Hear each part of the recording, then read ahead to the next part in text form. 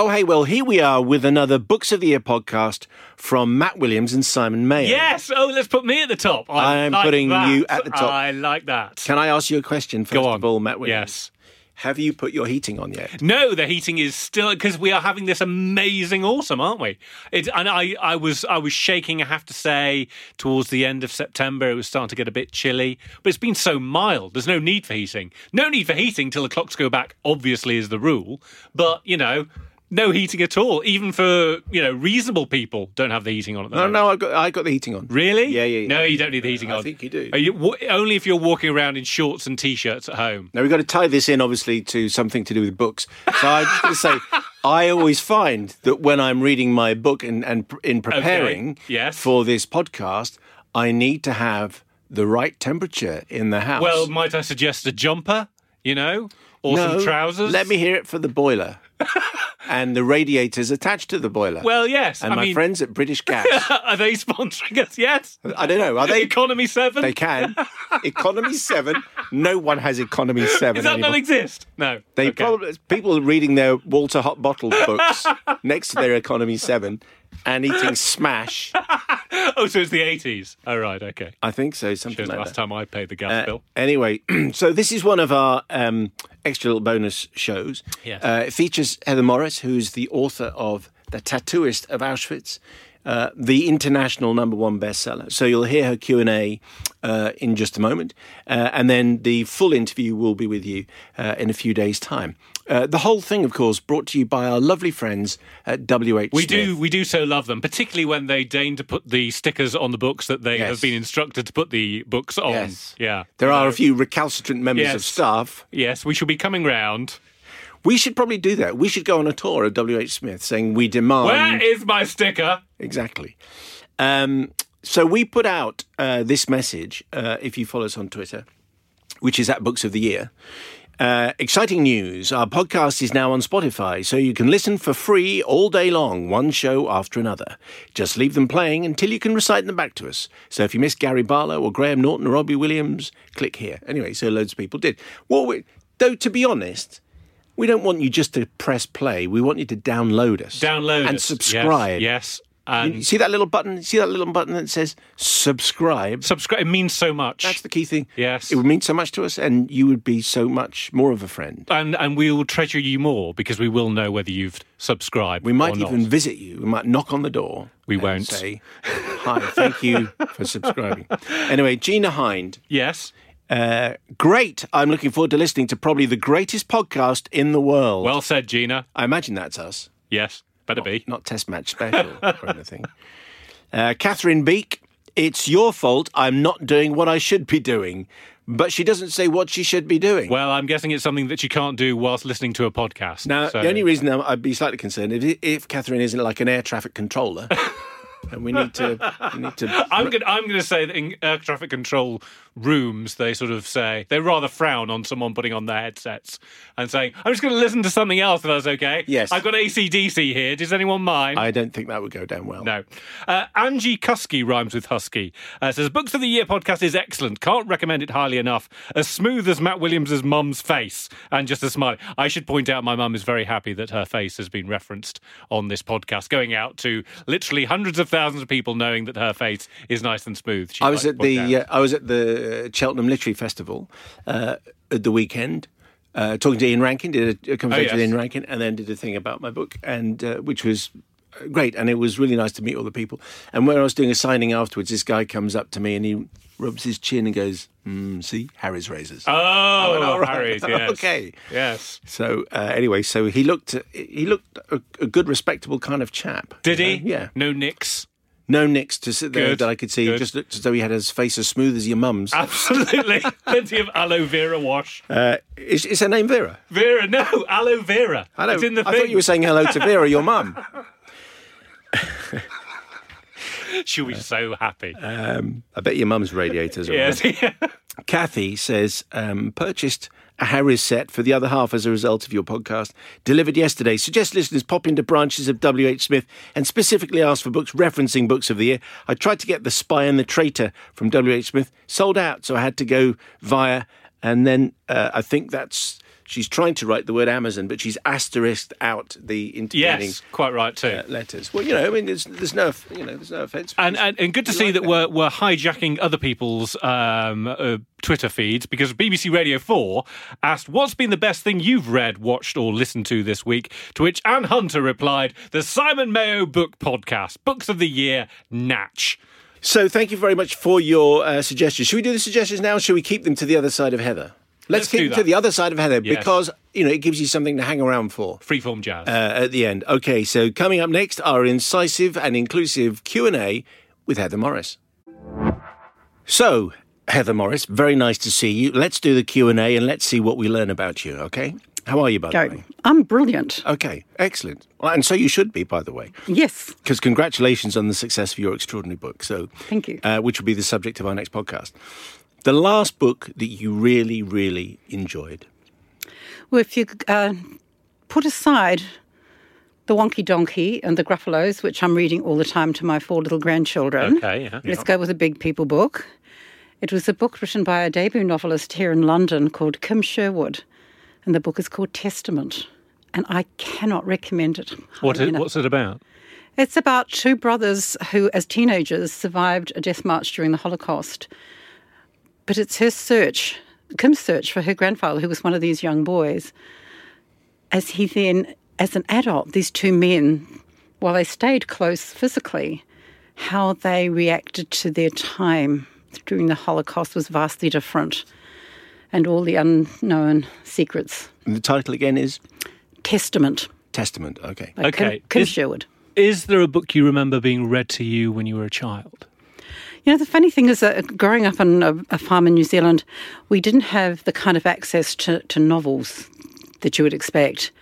But what we did have, my brothers and I, because our parents went to great lengths to make sure we had it, were the Encyclopedia Britannica. And I actually grew up reading stories from Encyclopedia Britannica and was just besotted by all these beautiful countries and cultures and people for whom they were so exotic to me. So it's weird, but yeah, Encyclopedia Britannica. It's a first. Is there a book that got away, a book which you think should have been massive, but wasn't? I've been thinking about this, and it's a story written by, he's a Kiwi who lives in Australia, and the book is called Lone Survivor. And it's a story about a woman, a doctor in Auckland, who, because of a trauma that happens in the hospital where she's working, flees to a deserted island just off the coast of New Zealand, and her living there with these 2 hermits. Beautifully written, beautifully told, and one of those few stories I actually go back and reread. And who's the author? Derek Hansen. Okay. Is there an author that you own more books of than anyone else, a sort of favourite author you have? Yeah, look, like a lot of people, I like my escape books, and I've probably got everything Lee Child wrote. Oh, yes. Everything that David Baldacci ever wrote. Okay. Bit of throw in Wilbur Smith. Yeah. I found a book that Wilbur Smith had signed for me in 1976. He was visiting Christchurch where I was living, and I went and queued up to meet him. Lee Child will be on this podcast very soon. Oh, my. Wow. Your reading habits, Heather. Where and when do you read the most? Is there a place you like to be? What are the conditions? In my bed, which drives my hubby potty, and because he's trying to sleep, and even if I'm reading on a Kindle, there's still this bit of light coming through. Now, I know that they say that you shouldn't read when you're wanting to go to sleep, but it never stops me from going to sleep. Yeah, no, I read all the time before I get to sleep. It's the only way I Absolutely. can. So how many pages do you get through before you actually do fall asleep? I'm good for about a good 40 or 50. Oh, wow. Wow, that's quite a lot. That's hardcore. Yeah. I'm like 3. Because I'm wired up when I go to bed generally, because I've been working. I tend to work at night and write at night. And so I'm still wired up when I get there. Now, basically, everyone answers this question with no. So I'm banking on you for a yes. Okay. Is there any rhyme or reason to your bookshelves? In other words, do you sort of group them together by author, by genre, by the colour of the book, by anything? Given that my husband is the one that takes care of the bookcase, cases, yes. Oh! They are alphabetized. Superb. They are into fiction, non-fiction. Good. They are totally library-driven. Good. So it's like a library, basically. Yeah, it drives me potty because I'm the exact opposite. I prefer chaos. What was the first book you bought with your own money? Do you remember? You're going back a long way here, you realise, don't you? I wouldn't presume. No. Well, you are. I actually can answer that. And in fact, and it's weird because it kind of tallies with my story. It was actually Anne Frank's diary. No way. Yeah, I'm 11-year-old. And I'd heard about it. And I'd had it at school where I was, but I had to have my own copy. Okay. But for me to get that meant having to get my parents to take me into a town which we only ever went to once a month and save up for it. Okay. Is there a book that you've ever used to try to impress someone? Oh, look, let's be honest here. How can Yes, you, come on, how be can you go honest, come on. past, with me, of course, it's Wolf Hall. Wow, yeah. Yeah, I mean, amazing. Yeah, have you seen I'm reading Wolf? Yes. Absolutely. And in Australia, you get, well, what's that? It's this historical novel written by this, the Book of Man Prize winner. Come on. Did you finish Wolf Hall? Yes, I did. Okay, very good. But I have not seen the miniseries. Which is fantastic. You I know, should I'm get to told. see Yeah, it. yeah. Is there a book that you would like to step inside the world of, where the world portrayed is so wonderful you think, I'd like to be a part of that? If I could be male, yes, Wolf Hall. Come on. Okay. Okay, yeah. Yeah, let's face it, those guys had it good. Yeah, not too bad. Not too bad. Unless they were burnt at the stake. Yeah. Less so. All right, so I want Swings to be the and king in Wolf Hall. Yeah. Yeah. Is there an ending that you would change in a book? Definitely not my own, because I have a Hollywood ending. Mm-hmm. But I think the Wonky Donkey just takes it one step too far. I don't know the Wonky Donkey. Do you know the Wonky Donkey? No, I'm just going along with Heather. I'm just Okay. agreeing with Is her. that a sort of down It's under thing? Yes, it's written by a New Zealand author. It's a children's book. Okay. And he just pushes the Wonky Donkey one page too far. Okay. And Does it get badly nasty? for the donkey? No, the donkey does very well out of it. It's the person reading it to the little people in her life that struggles. Oh. Yes, it's all that alliteration of the cranky, wanky, spanky, donkey, winky, wonky, donkey. I'm glad we don't have that one over here. Come on. you got to get it. That's a whole new picture book. And is there a book you wish you'd written, Heather? Whether it be for financial reasons or artistic jealousy or respect? Hey, this is a crazy thing, when you get to be 65 and you write a debut novel and you kind of look back and go, why haven't I written 6 books that have failed or struggled and sold 100 copies, and you find yourself in this incredible position of having a bestseller first up. So in terms of, look, it's never about the money anyway for me, so that's not going to be it. In terms of one for creative reasons, I like the historical novels, clearly. I better, if that's what I'm going to continue writing. Yeah, look, I'm such a fan of Hillary's. Let's go with that. Yeah. Do another one. Another Henry VIII book. Why not?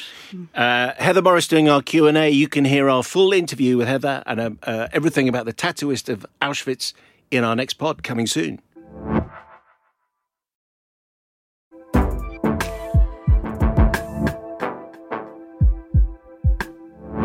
More strummy music. That means we're back. Yes, very happy with the strummy music from our friends at Athlete, isn't it? Yes. That's the band, isn't That's it? right, yeah, that's right. Very much down with the kids. So that's Heather Morris doing our Q&A, and you can hear our conversation about the Tattooist of Auschwitz, which will be with you in a few days' time.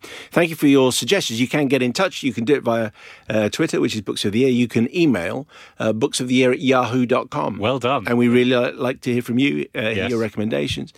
Jackie Martin, is there any possibility of getting CJ Sansom on the podcast? There is a new Shardlake novel published on the 18th of October. That's very soon. Or it could be. Oh, well, that's just gone, depending on when you're listening to this. And the entire series so far has been addictive. I'm sure he would be a fascinating interviewee. We will mark that down. Absolutely. Annie J would love to hear from Nigella Lawson talking about her love of books on your podcast. #HowToEat, which I've not read. Okay. Any chance of Nigella coming on? He's not looking very confident. Oh, dear. No.